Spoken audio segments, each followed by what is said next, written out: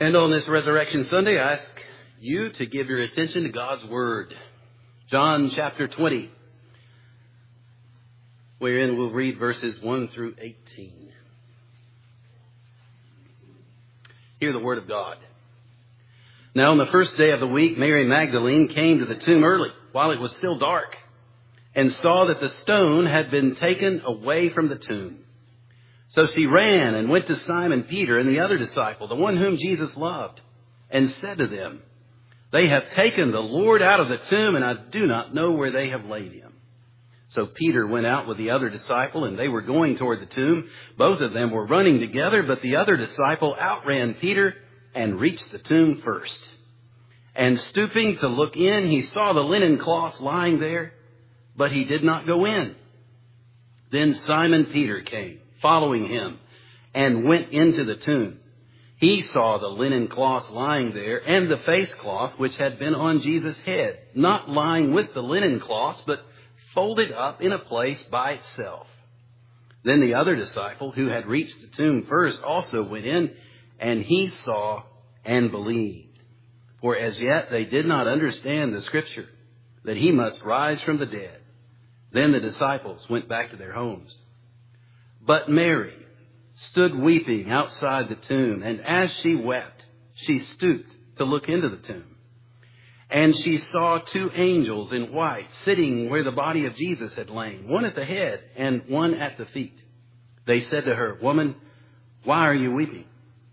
She said to them, "They have taken away my Lord, and I do not know where they have laid him." Having said this, she turned around and saw Jesus standing, but she did not know that it was Jesus. Jesus said to her, "Woman, why are you weeping?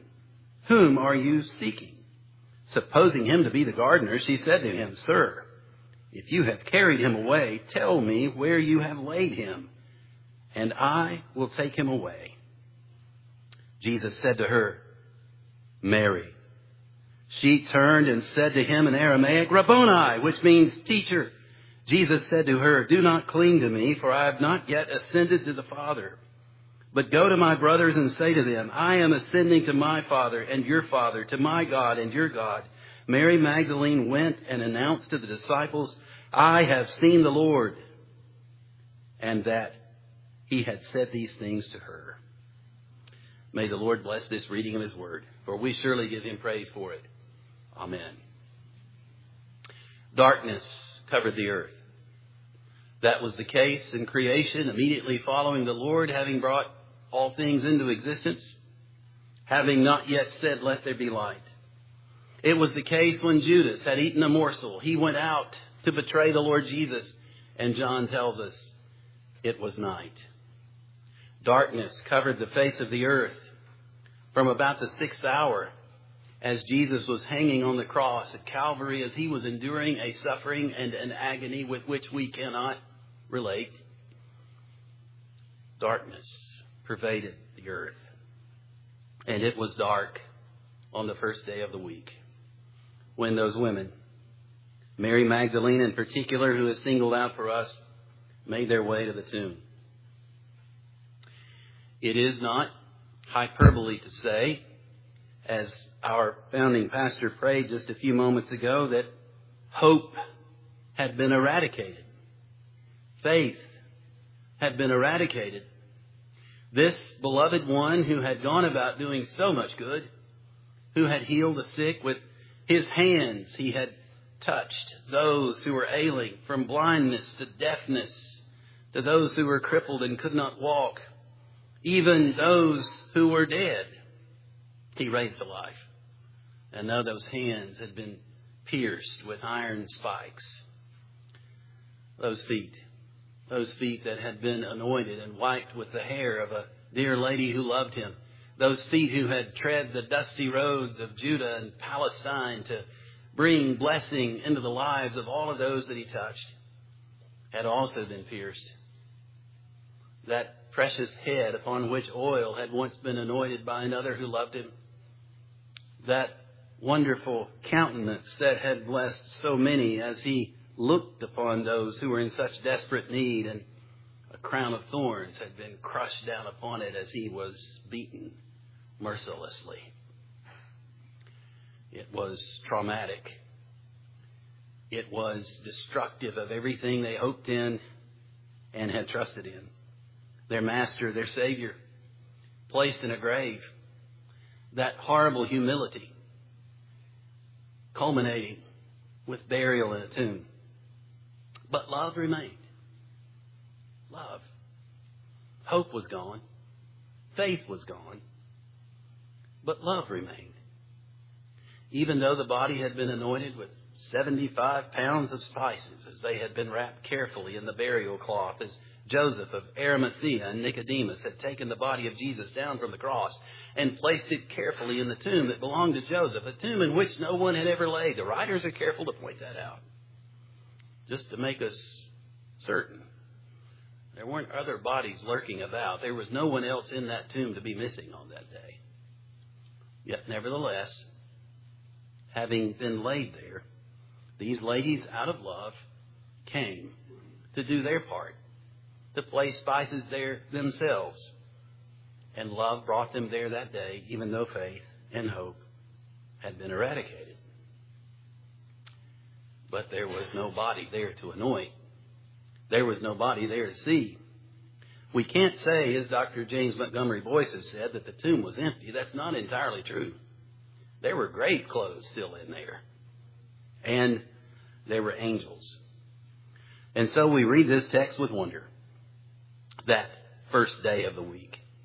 Have you taken time to reflect upon how revolutionary it is that we meet on the first day of the week? God's people had always been enjoined to rest on the Sabbath day, on the seventh day. That was the day of rest. But Jesus had ultimately fulfilled that day of rest, for he died and was buried and laid in a tomb on the seventh day. No, it's the first day of the week that we are pointed toward on this particular occasion. And it was on that first day of the week that they came, even while it was still dark. Yet even in the darkness, there was hope. They just didn't know it yet. There is hope for you today. You may be wondering, where is it?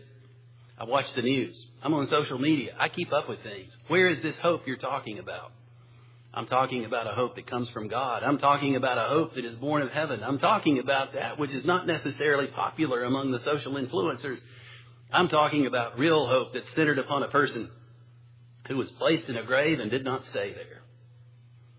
And we are worshiping on this first day of the week because of what happened on that first day. It is absolutely extraordinary that while the exact chronology of these events on that day can be confusing when we compare the accounts together, yet nevertheless, there is a beautiful harmony. And the contradictions are only apparent. We realize these eyewitness accounts fit together. And I believe ultimately we'll see, especially when we're in heaven, just how wonderfully they do fit together. Yet nevertheless, certain facts are clear. It was the first day of the week. And all of Jesus' followers, if this had been invented by them, if this had been written by them just for the sake of trying to be an advertisement, as so many skeptics have said, to be these billboards that they talk about in the first century, to talk about how they had the right view of things, then surely some one of them would have made himself out to be the hero of the story, the one who believed when all else didn't. But there was unanimity. All of them believed that Jesus was still in the grave that first day of the week. Not one gave any indication that they had heard.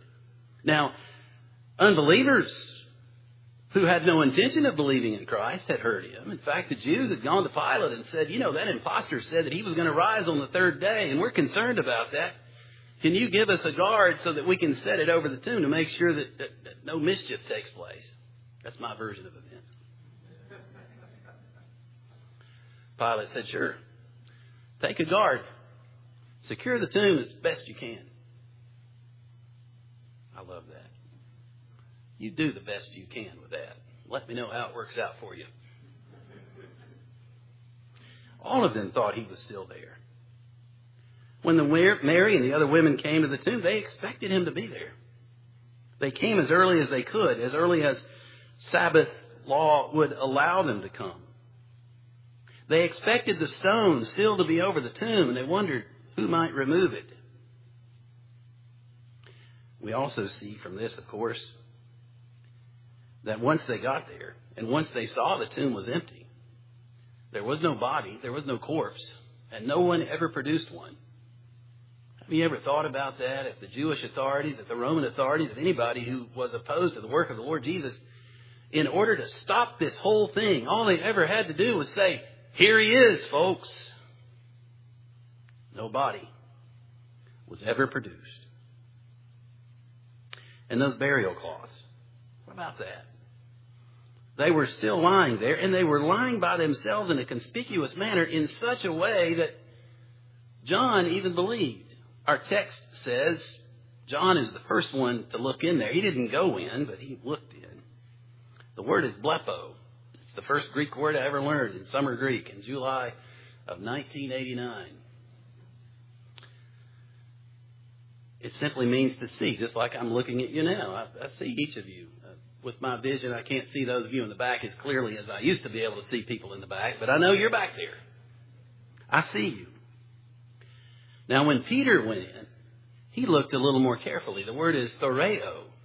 He scrutinized. He didn't just see that there were grave cloths there. He didn't just see the empty tomb. He looked more carefully. But then after Peter was out of there, John looked in. The word that is used for John's second look at things is orao in the first person. He saw and understood. We've all had those moments. We've looked at things and said, "Oh, yeah, I see that." And then we've looked at things and we've examined them a little more carefully, perhaps like a flower, when we look and say, "Oh, yeah, that's a beautiful color." But then to look and understand, that's John. For some reason, as those grave cloths were lying there, he saw, understood, and he believed. Yes, indeed. Conspicuous manner. We know there were two angels present, and they spoke. And we know that Mary and the other women were the first to see and testify to the astounding events. Now, I want to be careful because of our own cultural sensitivities, but let's just be honest with each other. The testimony of women would not have stood up in a court of law in that day. And so it stands to reason, had these accounts merely been manufactured by people who were propagating a religious idea rather than conveying historical truth, they would have had somebody testify to these events whose testimony could have stood up in court. But that wasn't the interest of the gospel writers. They were interested in recording what actually happened. And so in spite of what the culture might have thought about all of this, the fact is the women were the first one there as they came in love, and they were the first ones to testify to the resurrected and living Lord Jesus Christ. How glorious and wonderful it is to know that this testimony stands to this day. You know, we'll be talking about a lot of things that a lot of people say throughout the course of our lives, whether it's historic events.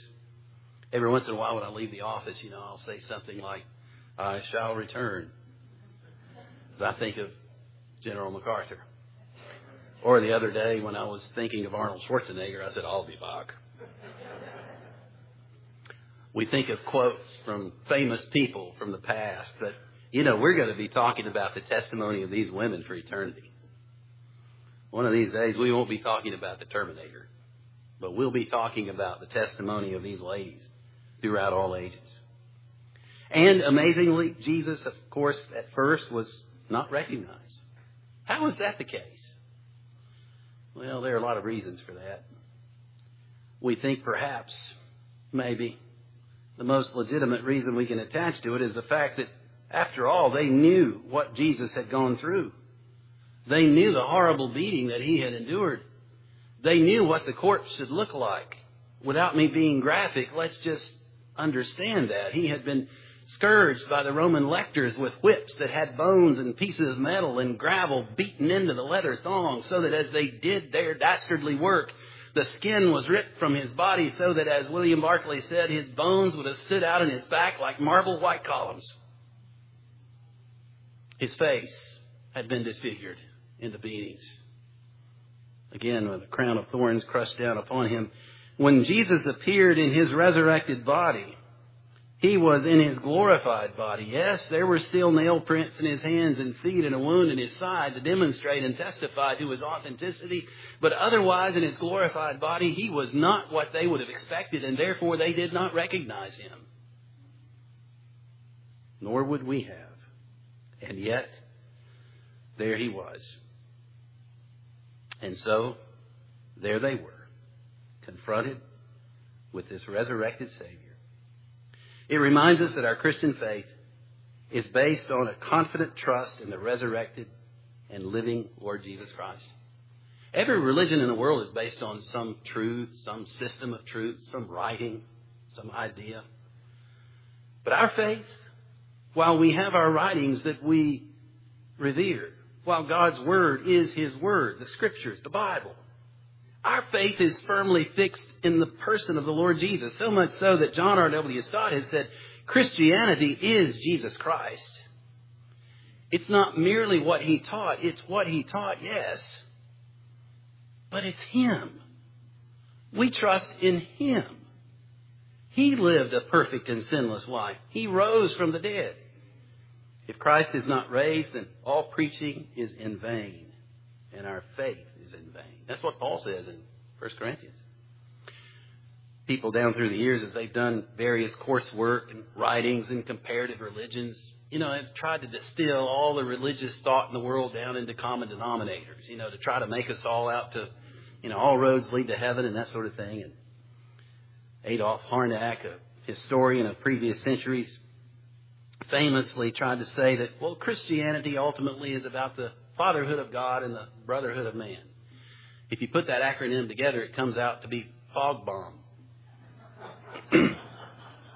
Just to help you remember it. But that's not what the Bible teaches at all. Of course, the Bible teaches that God is our Father if we trust in the Lord Jesus and thus are adopted into His family, whereby we're able to cry out, Abba, Father. But otherwise, He is our Father only by way of adoption as we trust in the Lord Jesus. And we're brothers and sisters together by virtue of our faith in Christ. That's right. One of your brothers is a hillbilly from North Carolina who's as bald as a cue ball. I'm sorry about that. But we're family. We're family in the Lord Jesus. And so, God is our Father because we trust in Jesus. We are brothers and sisters because we trust in Jesus. But that's not a universal experience. So you can't just distill it all down in that way and be so simple-minded in that way. As if these things don't matter. Oh, don't worry about the miracles. Don't worry about the resurrection. I saw a pastor being interviewed on a major news network show some years ago, and he basically said, if they find a body in Jerusalem that belongs to the Lord Jesus, or he didn't say the Lord Jesus, he said if they find the body of Jesus in the Middle East, it won't affect my faith in the slightest. And I thought, first of all, you're not going to find the body of Jesus in the Middle East or anywhere else except in heaven beside the right hand of the Father. But there is no legitimate faith in Jesus if His body remains on this earth. It would undo everything. Paul said we should be pitied above all people if Jesus is not raised. The resurrection of Jesus is essential. It's not incidental. It's not some add-on. It's not something that was tacked on to religious thought in the first century just to sort of enrich our experience. It is absolutely essential. Our whole eternity is tied to the success of the Lord Jesus coming out of that grave. You realize that all four gospel accounts are essentially crucifixion and resurrection narratives with lengthy intros? They want to tell us about the life of Jesus. They want to demonstrate His true identity by conveying to us His teaching and His miracles and all that He accomplished in His life that is important. They didn't tell us everything. Remember, John said if everything was written down, the whole world couldn't contain the books. But they told us what we need to know, but ultimately they bring us point by point by point to the crucifixion. And the resurrection is the climax. There's no getting around that. And then the ascension of the Lord Jesus also, with His enthronement, all of that, essential. And Mary Magdalene's testimony, I have seen the Lord. It wasn't a figment of her imagination. It's not some hallucination. How could she have hallucinated? She completely expected to find the body of Christ in the tomb. She was as surprised as anybody. And even so, interestingly enough, John tells us that he believed first, believing that he's the beloved disciple. John identifies himself that way. It's not that he thought more of himself than the other disciples. Which of the disciples did Jesus not love? He's speaking in a generic sense, but in identifying himself in that way, even before he saw the body, in some degree or other, he believed. And yet Mary Magdalene's testimony stands. I have seen the Lord.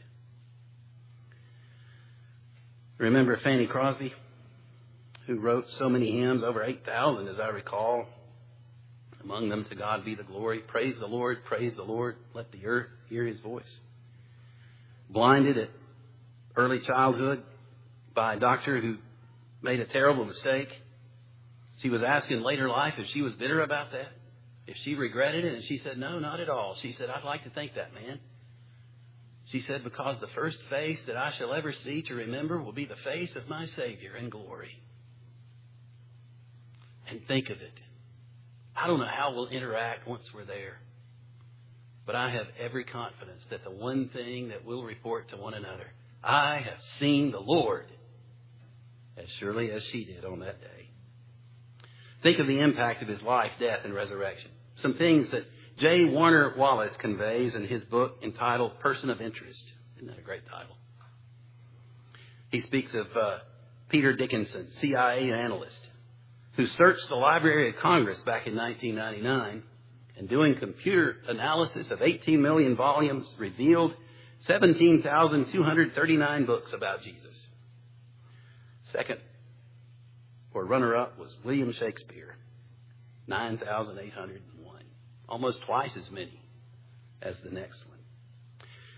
He said if you do it using Google, a more recent, comprehensive search, Jesus is still the subject of far more. 109 million books. George Washington comes in second, 58,400,000. Just think of the impact that the Lord Jesus has had.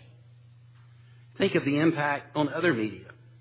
First motion picture, I found this. It's got to be true because it's on the internet. I Googled it. A Life of the Lord Jesus made by a Frenchman. At least he was the subject of the matter in 1897. Did you know that? And then we wonder. We talk about films that have been viewed the most. You know, you can talk about Gone with the Wind. You can talk about Avatar. You can talk about whatever you want to. But the Jesus film, produced in 1979, at this point has been seen by over 8 billion people worldwide. There is nothing else that comes anywhere close to that. They are showing that film out in wilderness locations where they don't even have electricity. They'll sometimes generate the power they need with a little hand crank. People are watching that film. Hundreds of thousands of hymns and songs dwarfing any other subject matter. Think of how music pervades our culture in the world. Jesus is not only the subject matter of music, he is the inspiration. I have time to go into it. How many of our popular singers and entertainers have been inspired by the Lord Jesus? Some of the songs they write, you'd think, doesn't even honor Jesus. And yet, in some way or another, they have been inspired by him. More than any other group, Christians have led in the development of music and singing. All the way back to the time of the Psalms. It's interesting how that we still have that wonderful hymn book that continues to impact us.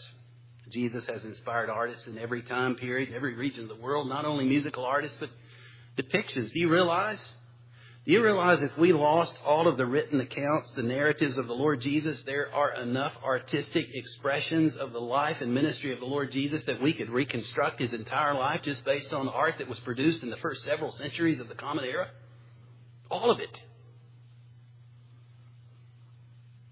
So you can question it, you can ignore it, you can refuse to believe it, but absolutely nothing will ever undo it. We are gathered here because Christ has been raised from the dead. Not only on this day, but every Lord's Day, we bear testimony to the resurrected and living Christ. Every day that we pray in the name of the Lord Jesus, we pray because he is a living Savior interceding for us. Every day that we call on His name, we're not hearkening back to someone who died and is still buried in a dusty tomb in Palestine. We are praying to, and we are talking about, and we are singing to and singing about a living Savior. And we praise and we rejoice in Him. Let all the house of Israel therefore know for certain that God has made Him both Lord and Christ, this Jesus whom you crucified.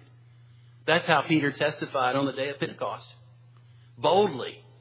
This man who was running, who would not admit to knowing the Lord Jesus, who denied Him 3 times before the rooster crowed, valiantly stood on that first day of the week. Why is that? Because one of the great evidences of the resurrection of Jesus is that those cowering disciples became courageous witnesses to this Christ who had been raised. And Peter boldly standing before the very ones who had been responsible for His death, this Jesus whom you crucified. What did that take for him to say that? The Holy Spirit indwelling him, having transformed him, having empowered him to do far beyond what he was able, testifying to the truth of the resurrected Lord Jesus Christ.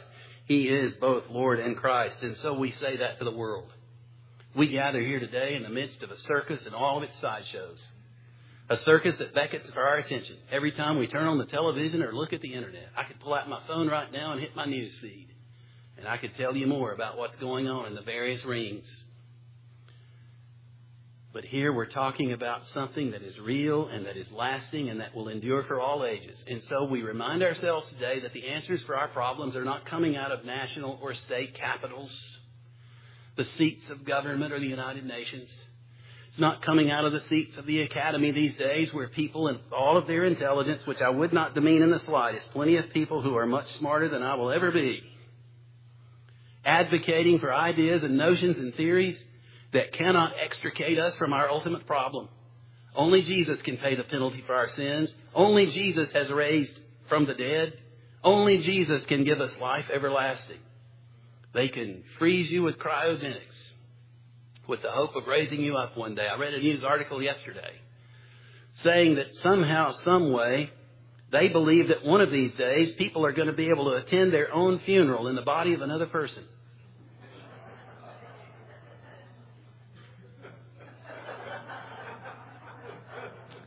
You can't make this stuff up.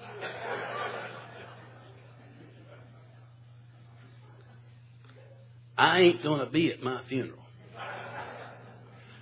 I have no desire to be. I want to move on to better things, and my Savior has promised that that is just what will happen, because to be absent from the body is to be present with the Lord. I'm not going to be in the funeral parlor down the street. Even though Monday with bronchitis, I was about ready to go by and make an appointment. Justin Martyr, born about the year 100, could have been 90 A.D., 100 A.D., we're not exactly sure. Most of his works no longer exist, but we have some of them. Wrote beautifully about the Christian faith in defense of it, advocating for faith in the Lord Jesus. Finally, the authorities had had enough, and they arrested Justin and others along with him, and they sentenced him to death, and they cut off his head. Justin Martyr said, "You can kill us, but you can't do us any real harm." That's what the resurrection of Jesus means. Yes, these bodies will die.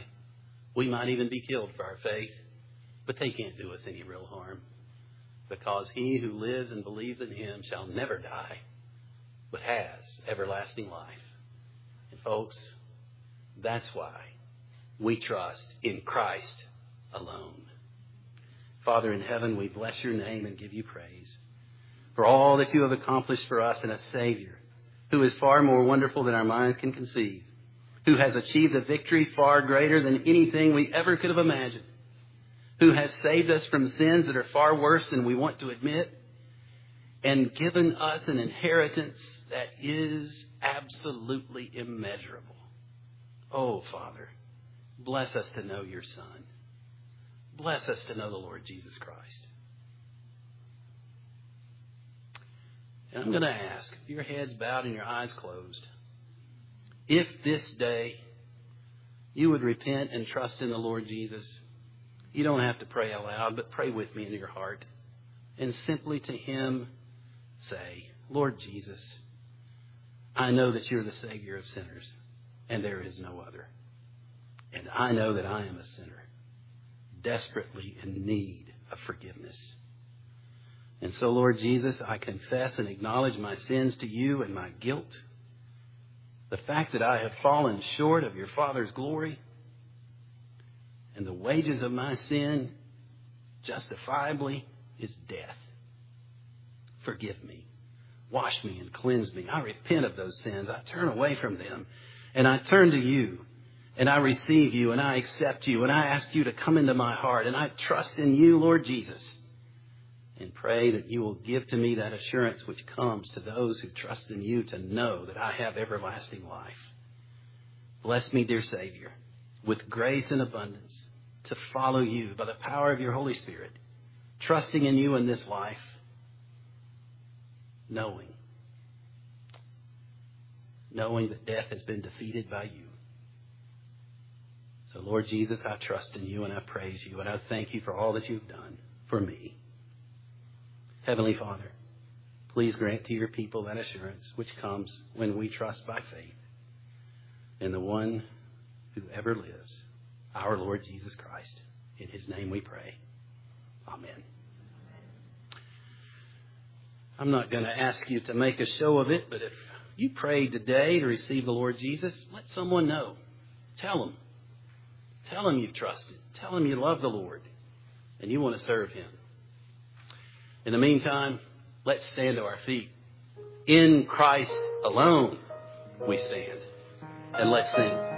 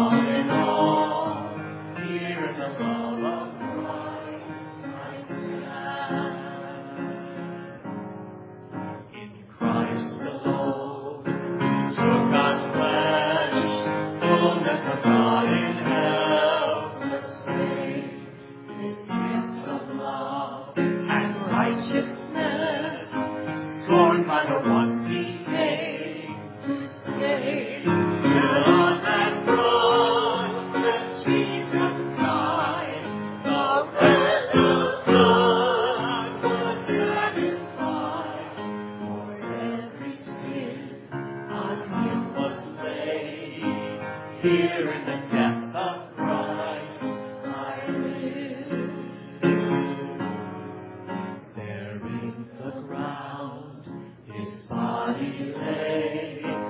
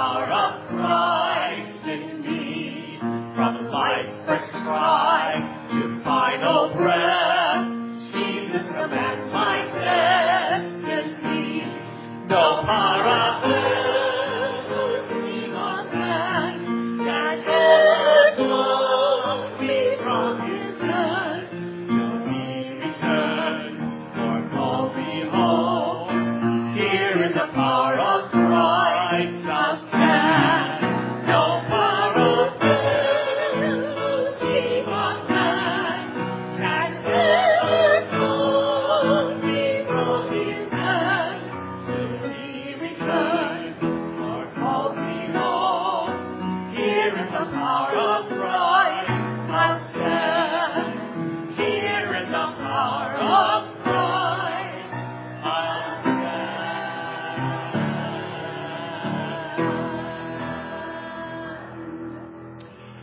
Now may the God of peace, who brought again from the dead our Lord Jesus, the great shepherd of the sheep, by the blood of the eternal covenant, equip you with everything good, that you may do his will, working in us that which is pleasing in his sight, through Jesus Christ, to whom be glory forever and ever.